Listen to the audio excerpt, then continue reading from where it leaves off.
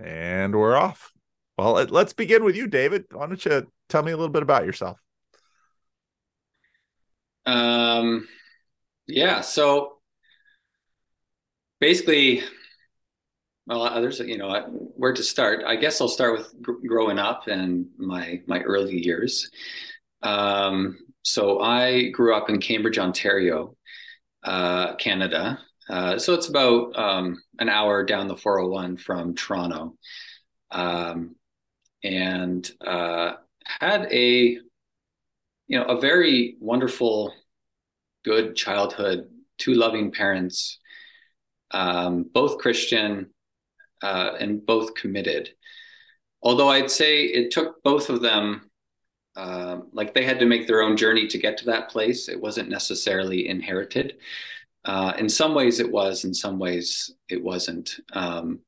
My grandma on my mom's side grew up Mennonite outside of Kitchener-Waterloo, and but she left the Mennonite tradition to move to the big city, and there she met my grandpa.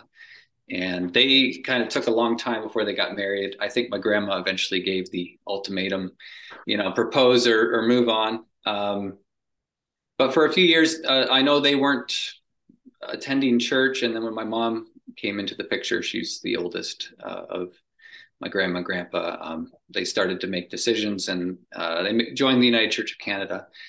Um, and Yeah, that kind of my mom's faith development happened there. But then in her teenage years, she had something of a personal revival, or just a recommitment through some friends at school, and eventually found her way into the Christian Reformed Church, which I grew up in. And she met my dad, who was in youth group at the Cambridge Christian Reformed Church.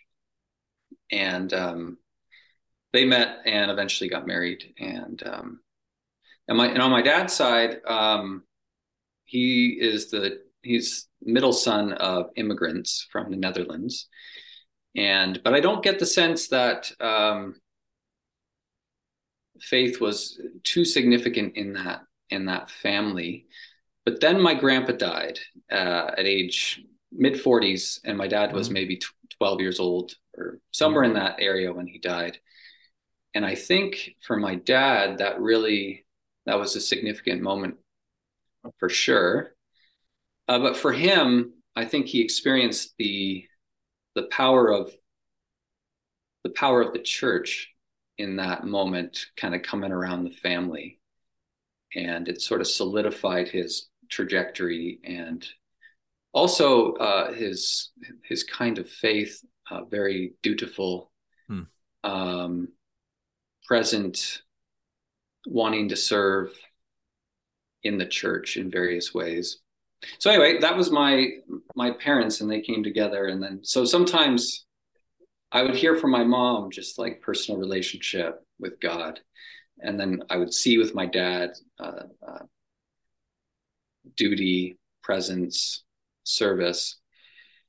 Um, my mom taught grade 3 for many years at a local Christian school, and my dad in and out of carpentry, and he also drove truck for a long time after a season where we had significant financial troubles, just for something stable.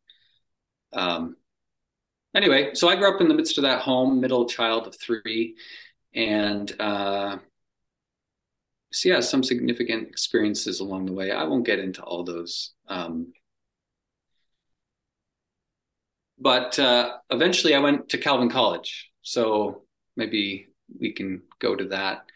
That was a big step for me to step Mm. out of my hometown, my family. Although I was ready to go somewhere. Hmm. Like I was like, I got to get out of here. I got to spread my wings a little bit. Was Redeemer not open yet, or that just wasn't Yeah, your thing?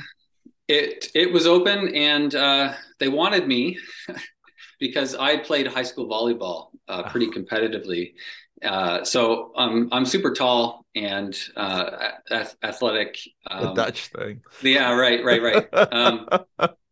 And so they were trying to get me to come.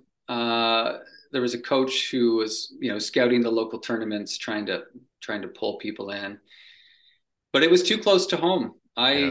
I wanted to get out Yeah. for a variety of reasons. And so I didn't really, but stepping out, going to Calvin wasn't really in the family tradition. Like there was no pull there to go there.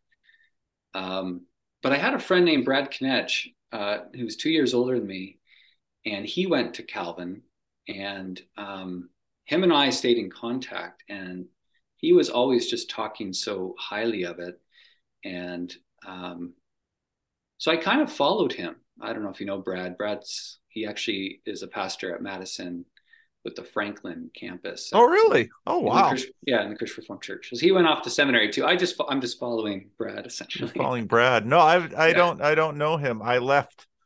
So I left. Well, I went to the Dominican Republic in 1990, and so, Madison Square was our calling church. We'd come back for home service, but I wasn't deeply involved after 1990. Right. So I moved to Calvin to Grand Rapids in 2002. So that's when I started university.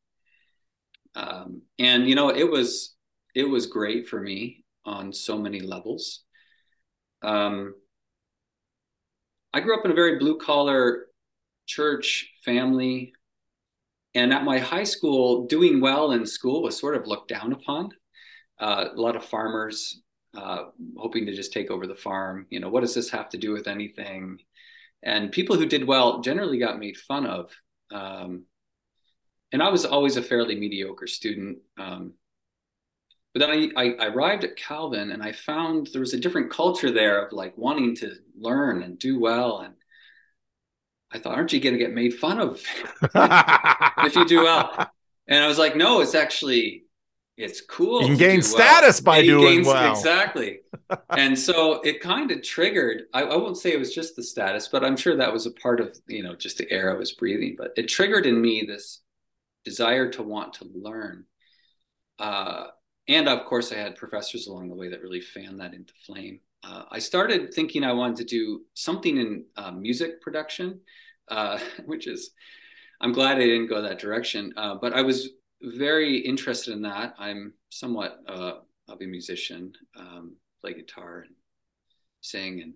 And anyway, that door shut when I worked at the FAC. So we're getting into maybe CRC terms here. The Fine Arts Center. When you drive into Calvin, if you're coming in for an event, if it's not in the gym, it'll be in the, now they call it the CFAP, the Covenant FAC. It's like, they added that name when they remodeled it for some reason. Right, someone gave money. Yeah. So I worked there as a sound guy, like trying to get good at the technical side of audio production. And I wasn't very good at it. I couldn't figure out the technical aspect. A lot of it's just physics and math and computer programming. And as soon as I saw it, I was like, oh, this is over. This is not going to fly. But it was a good experience. I actually ran sound for 3 different synods over the years. Oh, yeah. When I was a student. I was there 2004, 2000. So I was there in 2004. So I sat through all those, a lot of debates, and that was actually pretty interesting for me too. But so I knew eventually I had this sense that I wanted to get into international development, and Calvin had an international development minor. And so when the music thing kind of fizzled, I was like, well, I know I want to do something with that. So let's minor with that, and then let's explore majors. And one of the classes you have to take for the core requirements at Calvin was a philosophy class. And I took that with Rebecca DeYoung. And it leveled me in a way I was not prepared for. Rebecca DeYoung, she does a lot with ancient philosophy, Plato, Augustine, Aquinas, and she basically just had us read the classics. And so I just remember reading, the unexamined life is not worth living. And I was just like, oh no, like I have not been thinking about my life. And it really hit me, like it really hit me hard. And I was like, I have to think more intentionally about who I am and what I'm doing here. And I had been a Christian and committed one. I had gone through profession of faith class, right, in the CRC, and that was important for my development. And I actively was always seeking out church, even in my early days at Calvin. And so that was there, but Plato, Socrates opened up this other world that I all of a sudden knew I needed to engage. And then Rebecca DeYoung lectured on Augustine, the Confessions. Lord, you have made us for ourselves, and our hearts are restless until we rest in thee, something like that. And that was the first time I'd ever heard that. And the truth of that kind of leapt off the page in a way and hit me in a way that actually really hasn't left. That's still something that I return to as, what do I think is most true? And I feel like that is close to the heart of what I believe. And then, so I'm being rocked by Plato, I'm being rocked by Augustine. And then she gets to Aquinas and we read this little book, a treatise on happiness. And I think it's part of the Summa somewhere, his big, work. And Aquinas is very dry and dull to read, which is it takes a lot to get into. But if you have a good interpreter helping you, he really jumps off the page. And Rebecca DeYoung took us through that book. And Aquinas just lays out all these different things people do to try to be happy or fulfilled. And, pleasure, power, possessions, fame. And he's basically systematically says why each of these will not lead to lasting fulfillment, and basically comes to the conclusion that, basically similar to Augustine, we aren't made for these things. We're made for a relationship with God. And the way she articulated that was so powerful to me. I remember leaving the classroom, like knees knocking, like just shaking in a way. Like I had this encounter with something very true. And of course, it exposed my life in all these different ways that I was unconsciously seeking fulfillment, and how those were destined to be dead ends. So that was very significant for me. And basically I was like, that's it. I'm a philosophy major. I got it. So much for sound. Yeah, exactly. And so that set, so I had the international development minor, philosophy major, and I did settle with that. And so part of the international development minor was you could do a semester abroad. And so I did a semester in Honduras, and it was also life-changing in a similar way to Rebecca DeYoung's philosophy class. So, and I guess, there's more to me than I'm a pastor. I didn't mention that, but there's more to me than it's kind of nice to save it to the end, because it builds suspense. Where's this guy going? Right. So, but this is he's a pastor. I understand. Right. This is crucial to my call to ministry, I guess. And why I've gone the direction I've gone in life. So part of the brilliance of this semester abroad, so we did four days in class, and then the Friday we would do we'd get out in the field and we'd look at an example of development in action. So we go to different NGOs basically and learn on the ground. And one of the places we went was way out into the hills, into the mountains, to talk to a Peace Corps worker. Are you familiar with Peace Corps? And yep. Yeah. So they're, basically after university, you can go serve in the world for 2 years somewhere. And he was in this community. He was just finishing his time there, been there for 2 years. And this particular community did not have electricity. So it didn't have, no power.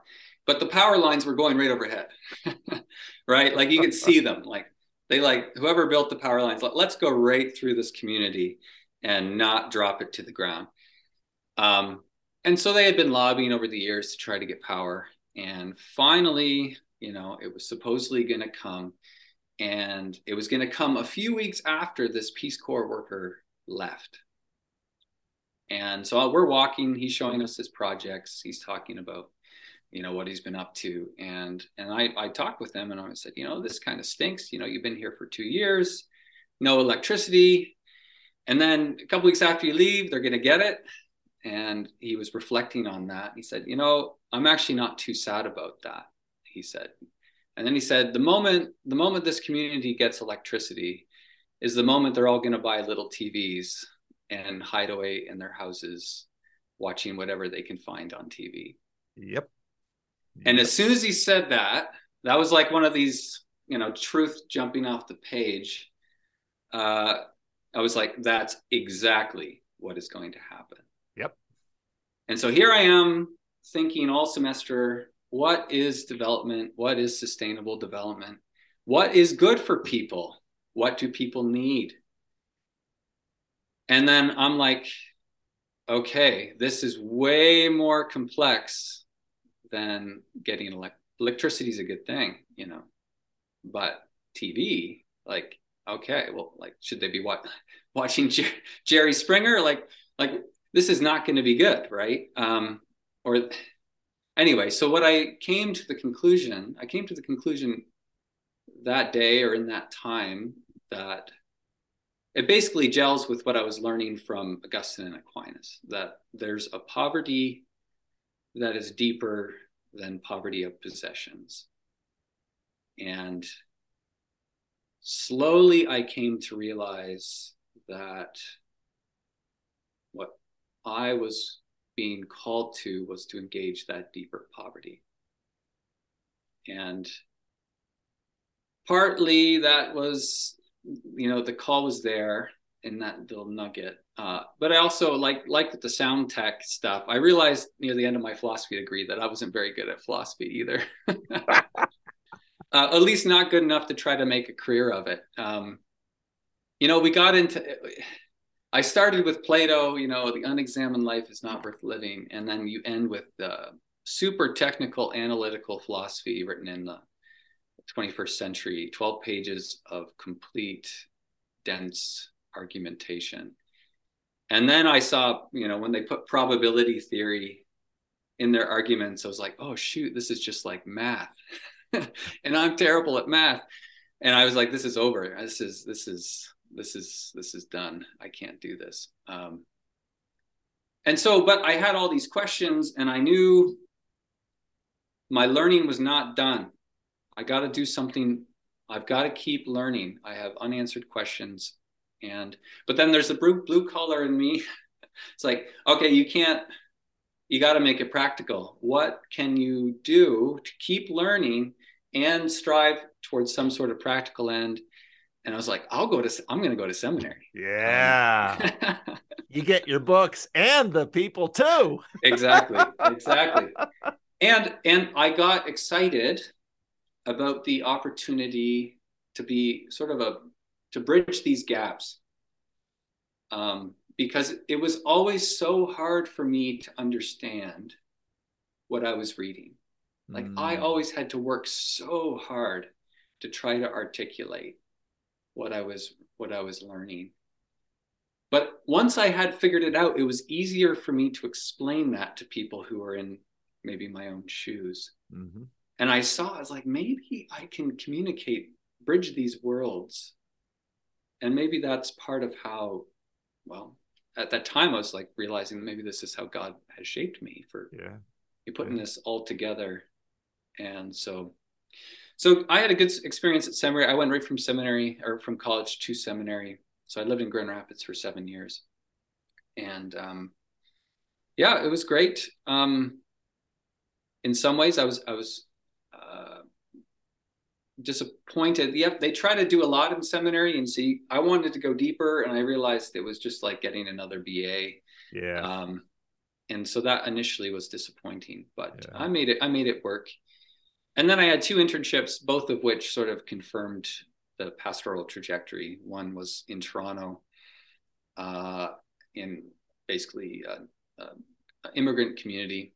And then one, I was a pastor in Owen Sound, Ontario there's a connection there. My grandfather's church. Yeah. I interned there, or I did a 10-week internship in 2000. Wow. 2009 or 2008 or 9, somewhere in there. Wow. Oh. Yeah. So my grandfather's church is still there. It's still there. Oh, yeah, I think wonderful. I think it's doing pretty good, I think. Oh, that's good. Yeah. And so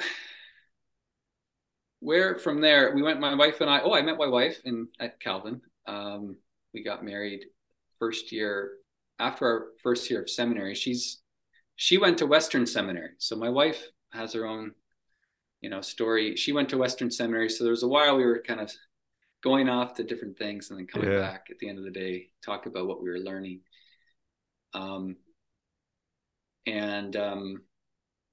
we got married, finished seminary. We moved to Hamilton. My wife did a CPE, which is like a chaplaincy residency in Hamilton. And I was looking for a call, preaching places.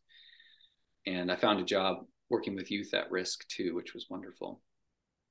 And then we got the call together out to Victoria, British Columbia. Oh, which is west coast of Canada on Vancouver Island, southern Vancouver Island. And we spent the last 10 years there. Wow. That's wonderful. But now I live north of Toronto. So in 2021, we moved to Alliston, Ontario, which is a small town about an hour north of Toronto. Okay. You miss the West Coast? I do. I miss certain things. I miss certain things: the ocean, the forests, the mountains. Mostly, it's nature related. And then also, I'm a huge cyclist. So I basically lived. I mean, we had a car, but I did all my work on a bike. I biked everywhere, all the time, all year round, and it was awesome.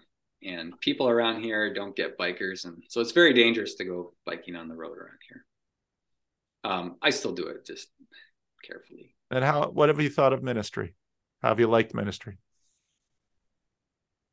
Good question.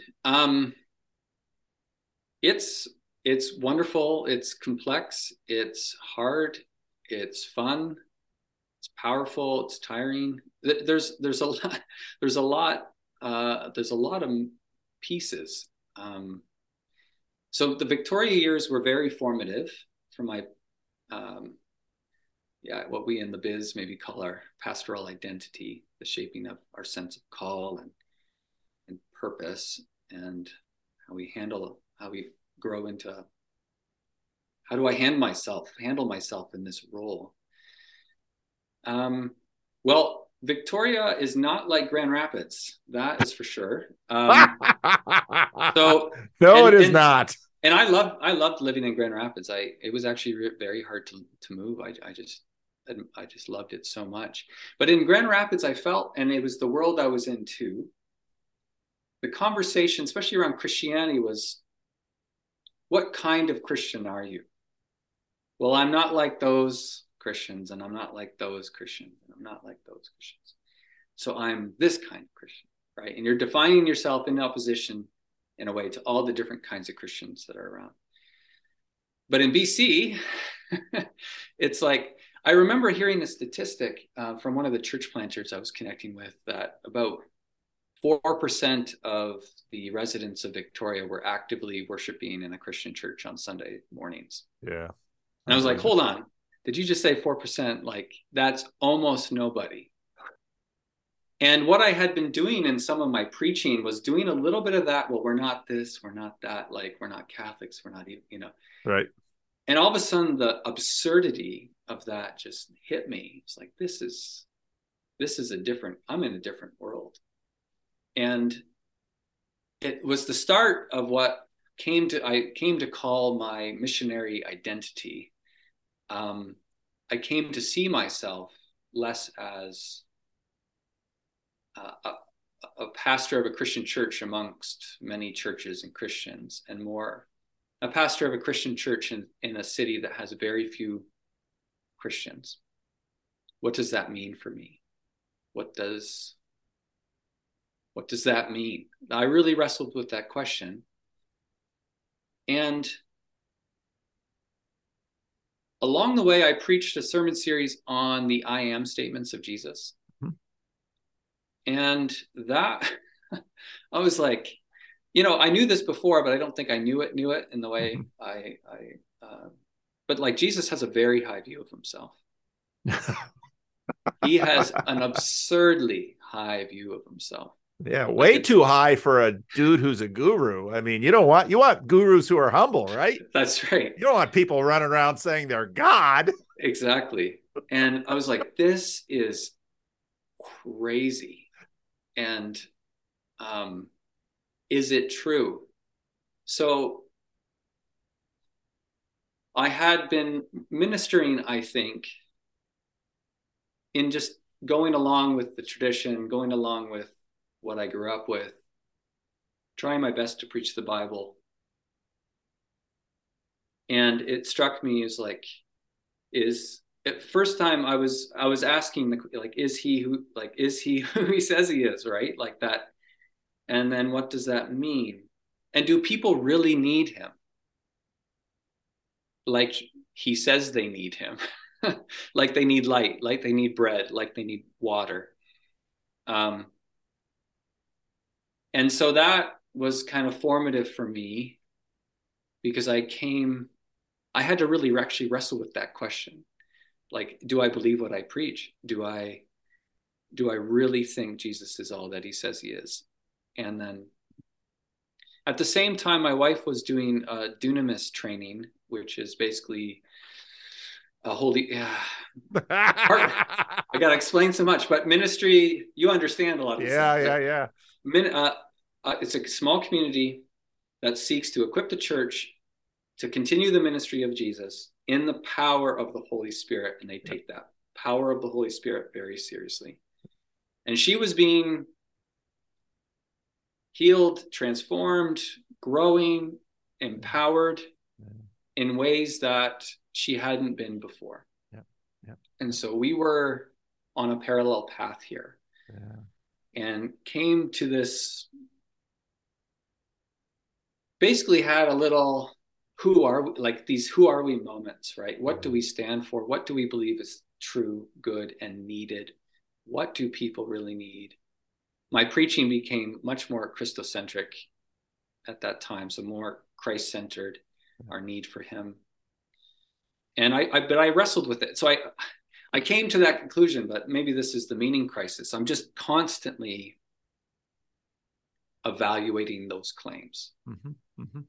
And I guess part of the struggle of being a pastor sometimes is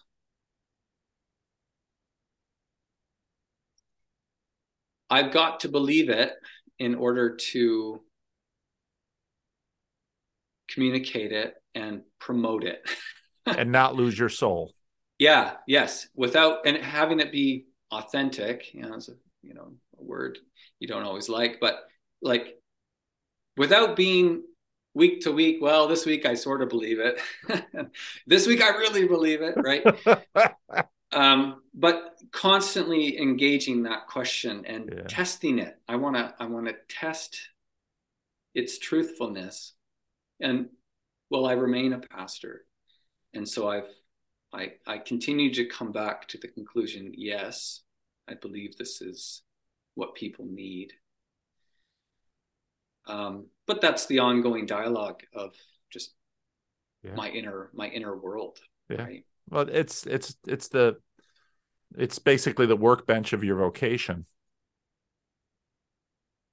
Right. I mean, it's just like you say, I mean, you can be out there faking it for a stupid CRC minister's paycheck because you're too afraid to try anything else. Yeah. But that's a horrendous thing.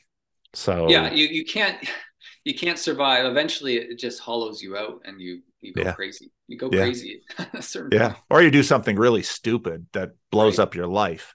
Right. Yes. So yes, no, that's absolutely. right. That's right. And then along the way, I met you. How did you find me? So this is the first time we're really meeting, Yeah. but I think it was one of your your post synod wrap up videos. Oh. You with the TV behind you. Oh, that one. That's early. And I post saw the synod post game show. That's right. Yeah. And I watched it and I thought, you are what I really appreciated about that was actually your historical lens, which was much broader than what's just going on here, but how does this fit into the bigger picture, evangelicalism in America, in North America? And I ate it up. And then I started checking in on the blog, your blog, Leading Church, every so often. And what started to happen is you started to basically curate my reading or consumption of the internet. You became my I don't want to engage the whole thing. I don't even know where to start, but I'll see the articles that Paul posts, see the videos he posts. I'll give them a listen. I'll give them a watch. And I really that was enough for me. You post enough there to keep me good. Wow. Because that's a thing that I have no, because you get about 400 clicks a day on that thing, and it's like, I have no idea, but yeah, that it works for my life, so I keep doing it. Oh, totally. I really appreciate it, for sure. It was important for the next stage of my journey. So I had been, mentoring is actually something I'm thinking about these days, but I had been listening to Jack Rhoda preach. Yeah. So he was part of my own spirit, how I attended to my own relationship with God, essentially. Yeah. I used to listen to his sermons. I loved his sermons. He's just a sweet preacher. Yeah. So I would go hike a mountain, listen to Jack. Yeah. And then usually he'd finish by the time I got to the top, and then I'd listen to worship music on the way down. It was wonderful. And he really shaped my some of my preaching sensibilities, I think. But then he retired, and I was like, no, you can't do that. Like, who's gonna feed me next? And that was about the time I found you. And and so I've been, in a way, I switched a little bit over to you. It wasn't even a conscious decision, really. It just sort of happened. And that's how I, landed on the Peterson, Peugeot, Vervaeke, the pipeline, as people are calling it. Your pre-pipeline. Yeah. But it was very interesting. So I'm out in BC. Victoria it's like Portland. It's like Seattle. It's very secular. It's like Toronto. And so then I'm diving into the biblical series, and I'm riding my mountain bike through the forest. Just be like, what is going on? This is so interesting. And I'm learning, and I'm like, I've never listened to anyone go through the Bible with this lens. And this is just fascinating. So I kind of got addicted to that for a while. Yeah. Just traveling that road, learning. And you were part of that, in that you were pointing out all these different articles written about him, or, the different things that were going on. So that really fed my thinking life for quite a few years. And I would say out west too, one of the conclusions I came to, connected with some of all of this, is I'm a stranger. And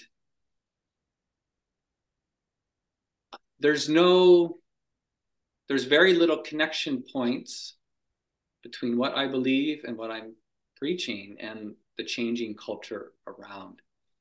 Like, I was seeing the United Church of Canada, other mainline denominations, trying to kind of fit in. Like, this is not working. the fit in, the trying to be acceptable to the culture, it's not going to work. And that was very, very clear to me. And then Peterson was like, well, I'm just not going to try to fit in. Well, he tries to fit in some ways, but like he was giving an alternative. And I've been following Neutral World. What are that schema? The Neutral World, positive, neutral, negative world. Negative world. Aaron runs 3 worlds. Yeah, that's right. And I think even back then I was coming to the conclusion this is a negative world. Yeah. Well, especially in BC. Yeah. And the goal. Yeah. So that has really shaped my ministry as well in some ways, and even my thinking on various hot button topics, which I try not to go into probably today. But yeah, so yeah, I don't know what else to say. That almost brings us up to today. The call to Alliston. So that's preacher talk for this church over here. Thought that Brittany and I, my wife and I, would be a great fit for the next leg of their journey, and we thought that was right. Like, it just was clear to us that things were coming to a conclusion out west, and the new season was here, and our gifts met their needs. It was, yeah. What are some of the different contexts breed different churches? So what were some of your thoughts in terms of the compare and contrast between BC and Ontario, where you are now? Are you more, what kind of community are you in? Is it right? Yeah, I think the simplest way to describe it is there are less Teslas and more pickup trucks. Yeah. Until the Cybertruck comes out, at least. And people like to idle in their vehicles endlessly. It's like my Vancouver Island sensibilities are definitely being offended. It's a farm. It's more farming. It's more rural, but we are slowly being taken over by Toronto. So it has the excitement. The locals don't like this excitement. Yeah. I kind of like this excitement. Yeah. There are gigantic subdivisions being built that look like you could be in Mississauga. Mississauga is a big suburb outside of Toronto. Like the world is here. You just have to walk into Walmart, and it's like things are changing. This community will not be the same. Wow. So we're an hour away from the city, but property prices in anywhere within a half an hour of the city are out of reach. And so people are moving up, and a lot of those people are recent immigrants to Canada from all over the world. So you have that kind of dynamic happening around here, and you can see it, and the locals don't like it, but it will not be stopped. Yeah. In my church, it's a real mix of people, potato farmers, big Honda factory in town. So there's some Honda employees, so lots of retired folks, construction workers. It's a blue collar town, no universities. Beautiful rolling hills. I love it. The maple tree forests, the Niagara Escarpment runs through here. The valleys and the creeks that run down to the Nottawasaga River, it really feeds my soul. So that's been nice to leave a beautiful place, but come to a place that is more beautiful than I thought it would be. And so I've really enjoyed that. Well, thank you. Thank you so much for your story. I just really enjoyed hearing it. And I've when I started the channel, I kind of wanted more CRC voices on it, CRC ministers especially, because there's I got all the time, well, you're not like other ministers, and it's like, oh, but there's and also not that different from other ministers, you know, the issues that we have to wrestle with, our formation. You know, ministers are people too, and it's not that we're sort of religious non-player characters running around the landscape, just mouthing. You know, anybody who's got a living soul has to wrestle with this themselves, and they'll be wrestling with the same things that are in the culture. And so they'll come to lots of, you know, as we see in the CRC, they'll come to lots of different answers about it too. And yeah. So no, that's a beautiful story. Well told. Well told. I think people will. You are going to let me share this video. I hope you're not going to let that would be so far. That would just be cruel at this point, because totally. I've you know, because obviously, and I know you know this too, because when you hear a story like this, you've got people in the back of your minds thinking, oh, I wish they'd hear this. Oh, I wish they'd hear this. And I got that via this whole crazy channel going on. And so, because there are people out there wrestling with vocation. Actually, the conversation I had just before you, another Canadian, a French Canadian, who's a musician, he's going to be an elder in his church. And so, yeah, the randos conversations are, you know, they don't get the clicks like the Jordan Peterson commentary videos, but there's a realness to them that is very refreshing on YouTube. Yeah. So much YouTube. Yeah, I listen to at least some of them, you know, I feel the same way, but yeah, I mean, you've got plenty of randos in your life already. The pastoral side of me, I'm just endlessly curious with people, right? Yeah, like I just, tell me more. Why are you interested in that? What has happened in your life to lead you to this place, right? Like, I'm just endlessly curious.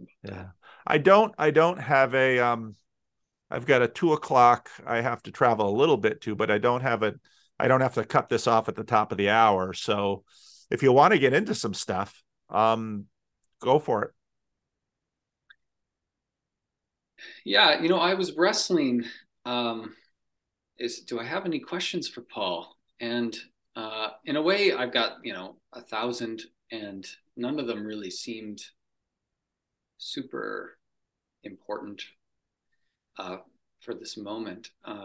Well, let me ask you some things. What do you think about this whole estuary project? I don't know if you've caught much of that channel or thought about it. If I didn't ask this question, Van Donk is going to be on my phone. You got a CRC minister on your channel, and you didn't lean into him on estuary?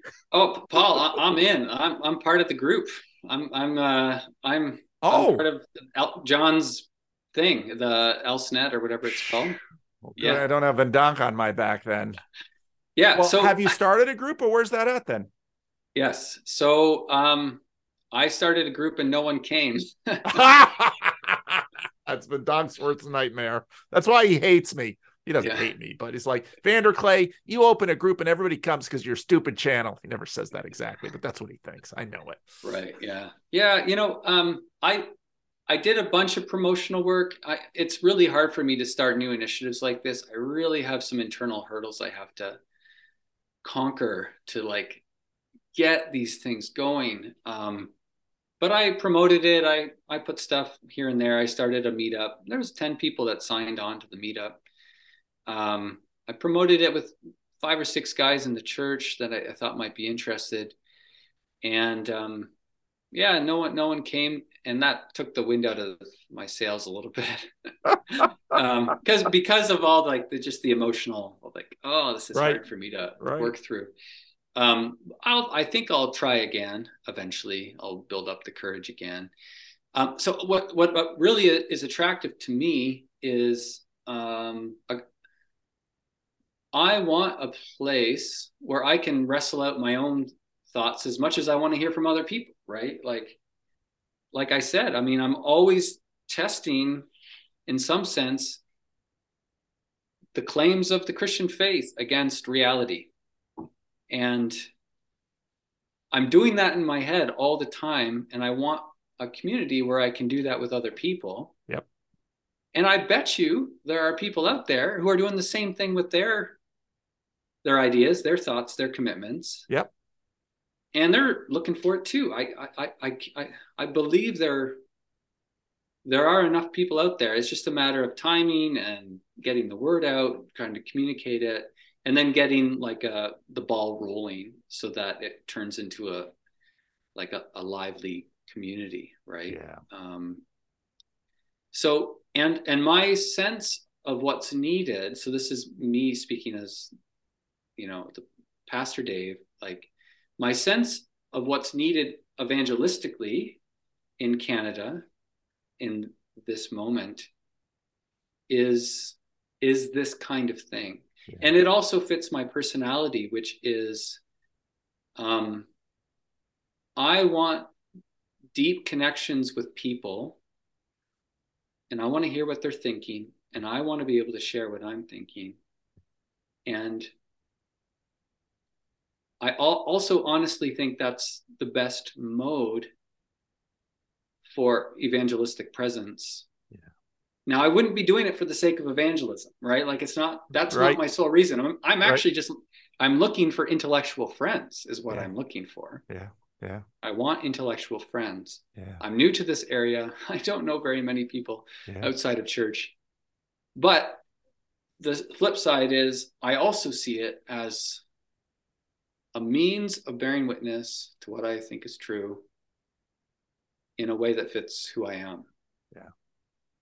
And so eventually, after hearing you talk about it enough, I'm like, all right, I got to do something about it.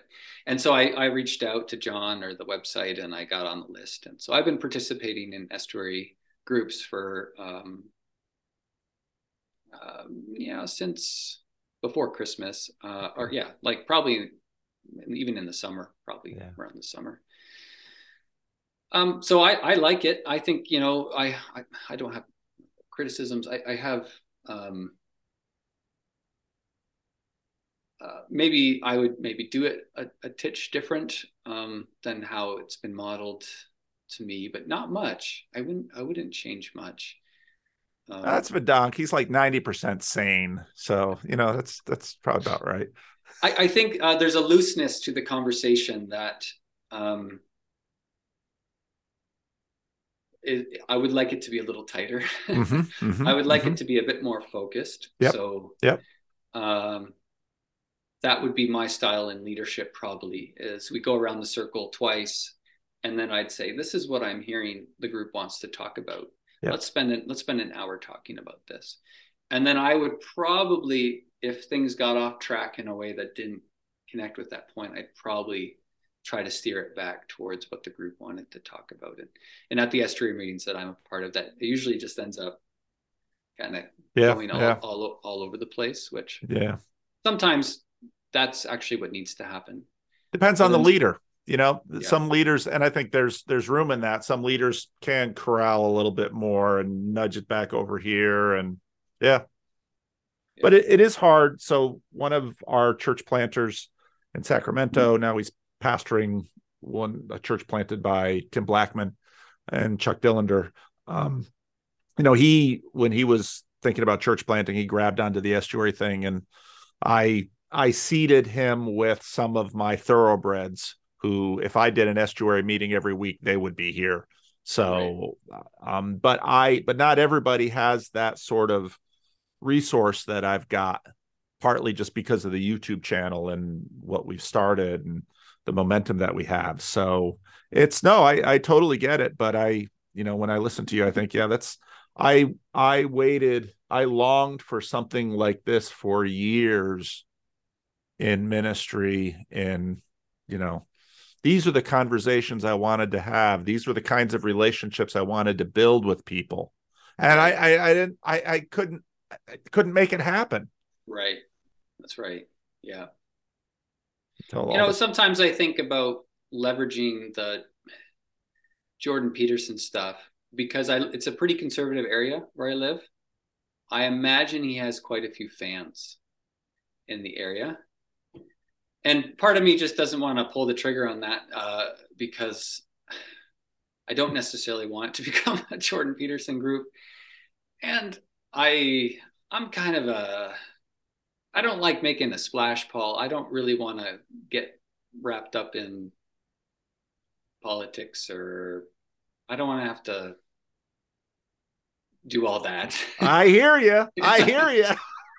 You do it very well, I must say. You, or at least you have the perseverance to kind of to keep going with it. Yeah.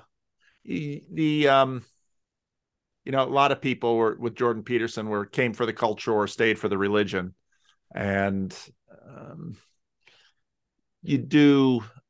some of the people, especially early on with the Jordan Peterson meetup group, they just really wanted to come in here and, have a live action version of the Ben Shapiro show. And it's like, no, we're not going to do that. Start your own meetup group. If all you want to do is bang on about, owning the libs and conservative politics, just found a conservative political group. Right. We want to be more open, actually more disagreeable. We're willing to deconstruct conservatism too, right. and have a good conversation and keep it open. And but you're right, it stays quite open, too open for many people.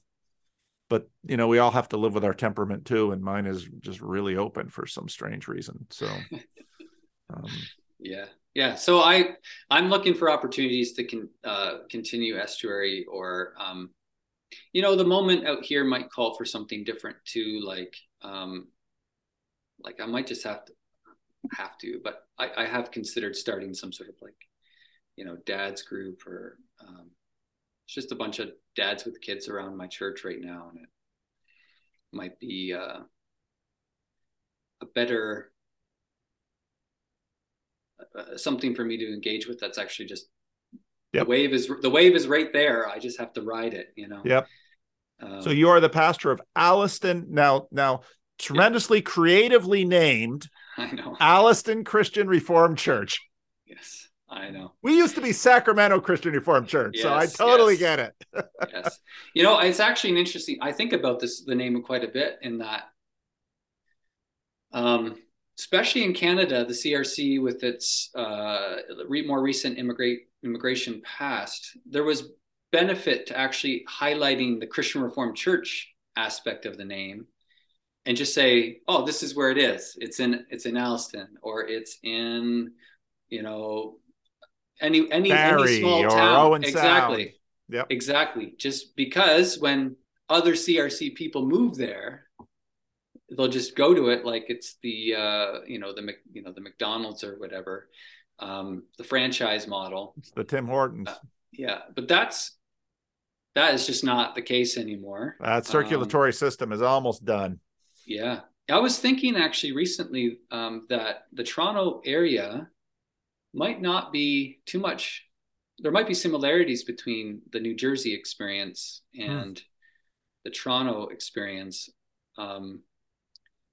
Big city, people can't afford to live here anymore. People are moving out. Churches are dying. The Christian Reformed churches in Toronto, I shouldn't say too much because I've only been here 2 years, but they're not numerically doing too well, most of them. Right. And it doesn't matter if they're more progressive, more conservative, they're having trouble. Yep. And you just start to see, how long can this go before there needs to be amalgamations or really significant conversations happen? And that's happening in at least 2 or 3 of the churches in the classes are not doing so well. There's this, and it's also has the rural more progressive, and anyway, back to the name. I don't really want to take out Christian Reformed Church, but if there is a way we could highlight our identity such that it wasn't just an outpost, another Christian Reformed church in another small town, I think that would probably be good. Well, once you plant some more, then you get to change the name. Right. Because then you can be First Alliston Christian Reformed Church if you want to, or you can pick some crazy name like Living Stones. And yes, but actually Living Stones has worked much better than Sacramento Christian Reformed, because you skip over Sacramento because we're here. Exactly. And then you skip over Christian because it's a church, and then people park on Reformed, and that goes weird places. So it was not a helpful name, but it was helpful in terms of the circulatory system that you just described. Exactly. I'm a Christian Reformed Church person. I moved to Sacramento. I go to the Sacramento Christian Reformed Church. It's very simple. Yeah. Yeah. No, that's totally dead for sure. Yeah. That being said, we still get, some transfers from other CRCs, but they're mostly older people. Yep. Or dyed in the wool. Yep. But I wanted to make sure that got named here, because after this video, there'll be a rando or two that are like, oh, that's not so far from me. Right. Yeah. Well, any other rando out there who wants an intellectual friend, it's like, I'm here. I'd like to do something. So yeah, I would, if that happened, I would be actually very happy. I think it probably will. It usually does. Now, how it'll go in the long term, that's a whole nother question, because randos are randos only for the first few minutes. And then once you start digging a little deeper, then suddenly, oh, wait a minute, I thought you would be this or do this or think that. And you don't think those things. So I don't know if you're the rando I'm looking for. Yeah. But that's just people. But as a pastor, of course, you know that. You have that with church shoppers and people who come in and yeah. Like back to, do I have any, I don't really have any questions for you right now. I guess I just thought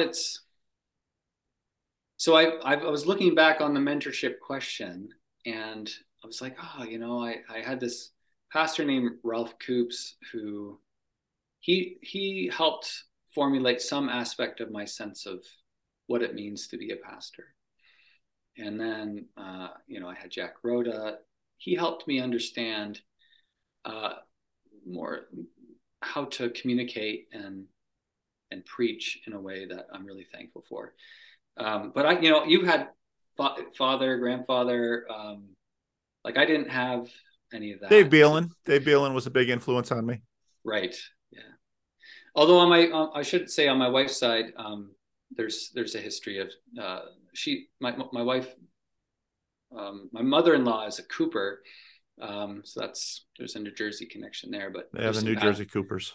Yeah. So my grandfather on my wife's grandfather was a CRC pastor, so it is in the family. Well, Sam, Sam Cooper, he was with me in Madison Square, and he's been in Canada like his whole ministry. Yeah, he's in Classes Toronto. Yeah. I bump into Sam. I used to bump into Sam at Home Missions Board meetings and then at Synod, and Sam's a real treasure. Yeah.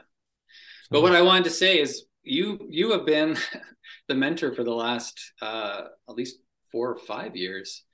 And it's like this weird thing in that it's from afar, and this is the first time we're talking. Strange, isn't it? Yeah.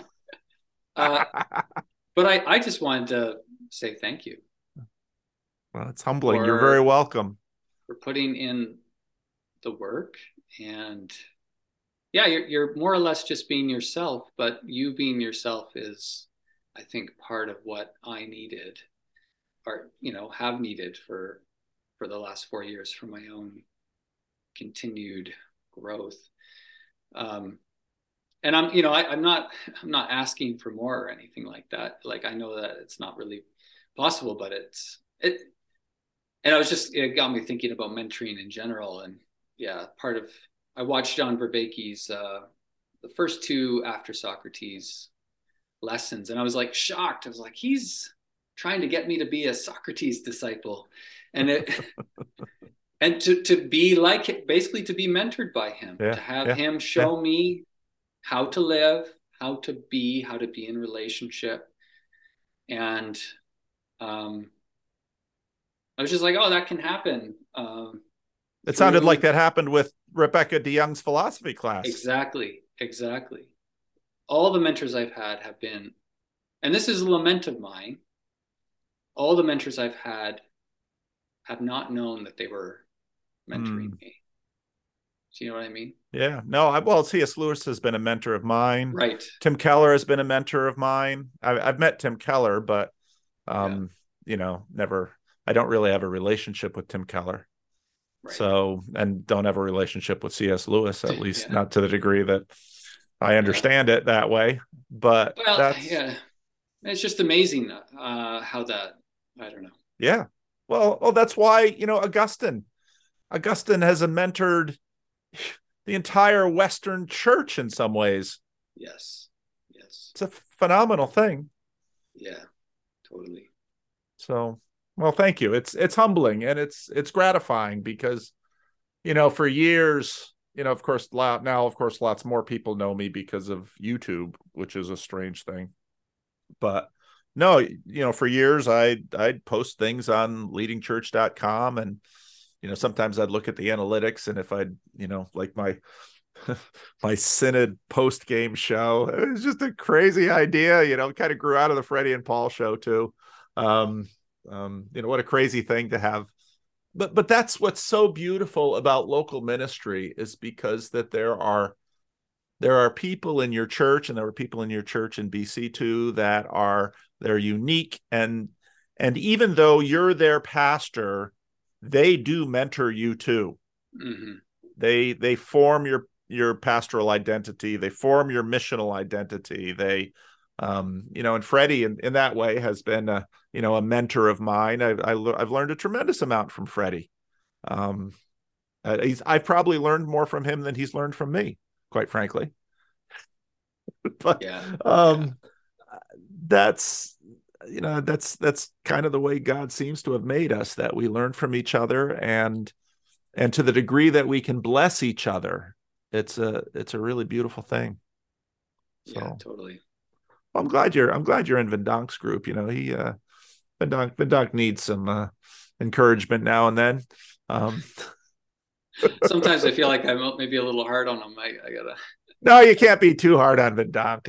You gotta, he's a stiff necked Hollander, and he's got a wooden head and wooden shoes and all those things. So you got to be. I shouldn't. Those who should know that John and I shared a room for almost 3 weeks in Europe. I mean, he dragged me around the Netherlands, and poor Job put all those miles on Job's car. It's been insane. But you're in a different place in your ministry. You and your wife have kids? Oh yeah, we have four children. Oh, Christian Reformed minister, big family.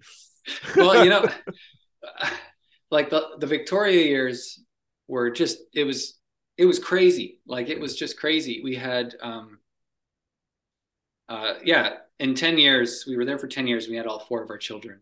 And so every year was just newness, right? Like, I'm just sort of figuring everything out all the time. And so that was exhausting at times. And, but now it feels like we're emerging from that a little bit, because the youngest one, is potty trained and in school a little bit now. And I'm like, oh, I got more time to read or to, go biking or get out into the woods. So it feels like we're in a new chapter or a new season. But yeah, the kids, that was a big part of the last 10 years. And do you and your wife share a position? Do you have 2 positions? How does that work? Yeah, good question. So we've always split one full-time position. Oh, well, that's a nice way to do it. So I'm basically 70%, and she's 30, 25. And there's reasons to split it up like that. Yeah.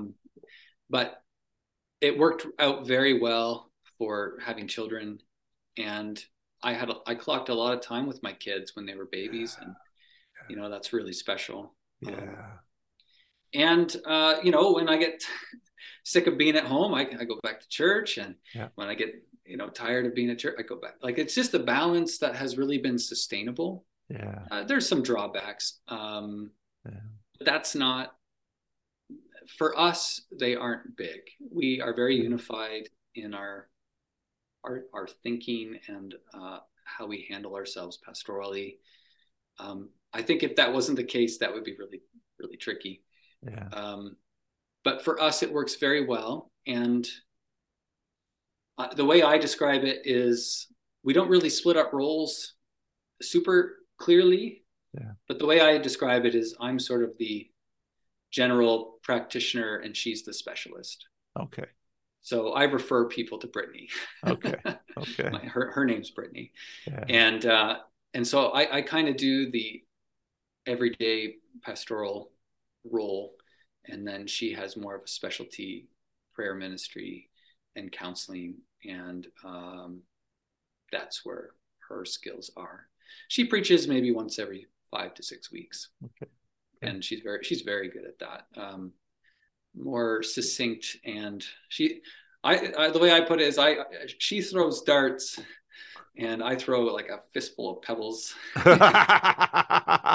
And that's the main difference, I'd say. But yeah, it works out very well, and we might continue to do that for a while. And we might consider adding some things for her, she like a counseling degree or some more formal training to do that kind of work. So your oldest is just out of potty training, or your youngest? Where's your oldest at? It's 10, 8, 6, 4. Oh, okay. That's boy, nice. girl, boy, girl. It's beautiful. It's a sweet time of life. We have a wonderful family situation. I just feel completely blessed by all that. And I've been listening to your marriage things as well. And yeah, it's been kind of interesting. But I remember you said in one of the episodes, like, we need couples to share like the secret sauce of marriage. We need positive examples. And I went home and was like, yeah, Brett, I feel like we should share more. We got to talk more about how we do things and why it's good. But a lot of it just feels like a gift too. Like, yeah. Right. Like, it works. Yeah. There's a lot of alignment. You share a ministry, you share a job, you share your kids. If there's, if basically there's just, you share the same system of relationships. There's just a lot that, and for some couples that might be suffocating, but it sounds like for you guys, it just really works. And so that's just tremendous. That's just wonderful. Yeah, it does work for us. Good. Mm-hmm. Well, David, this has been an absolute joy. I've loved hearing your story. I'm deeply gratified that all of my insane, chaotic things that I've done have blessed you in one way or another. Yeah. That's an answer to prayer. Yeah. Keep talking to the camera, Paul. I can't stop. I don't know if I could stop if I tried. There are days when it's getting on the afternoon. It's like, I don't have a video for tomorrow. I don't need a video for tomorrow. I don't know these people anything. But then it's like, I want to talk about this, and so turn on the crazy camera and make a insane video. And people, like, who'd ever think of watching a Synod post game show? That's just that's nearly irreverent to. I don't know what I do, but there it is. So, well, good. Well, maybe we'll cross paths at a Synod, or one of these days. I got to get up to Toronto. I was in Thunder Bay. It was beautiful. Yeah. I thought about getting up there. I really wanted to. It didn't work. You got four little kids. It's tough to get away for a weekend, and Thunder Bay, it's kind of a tough place to get to. But yeah, if there's, I thought about that too. If the conference thing has some legs, there is some pretty good spots not too far from the airport that I know of that could be good places. But yeah, I would love to connect whenever. I'm sure we'll bump into each other sometime. I hope so. Well, and any of you randos watching this that are like, I know where Alliston is. That's not too far from me. I'd love to have an estuary group. hit this guy up and make John Vendonk's joy complete. Yeah. Thank you. All right. Well, thank you so much, David. It's been a delight. Yeah. And, very, very happy to have this time. God continue to bless you and your wife and your family and your ministry. Just terrific. Thank you. All right. Take care. Yeah. Bye-bye.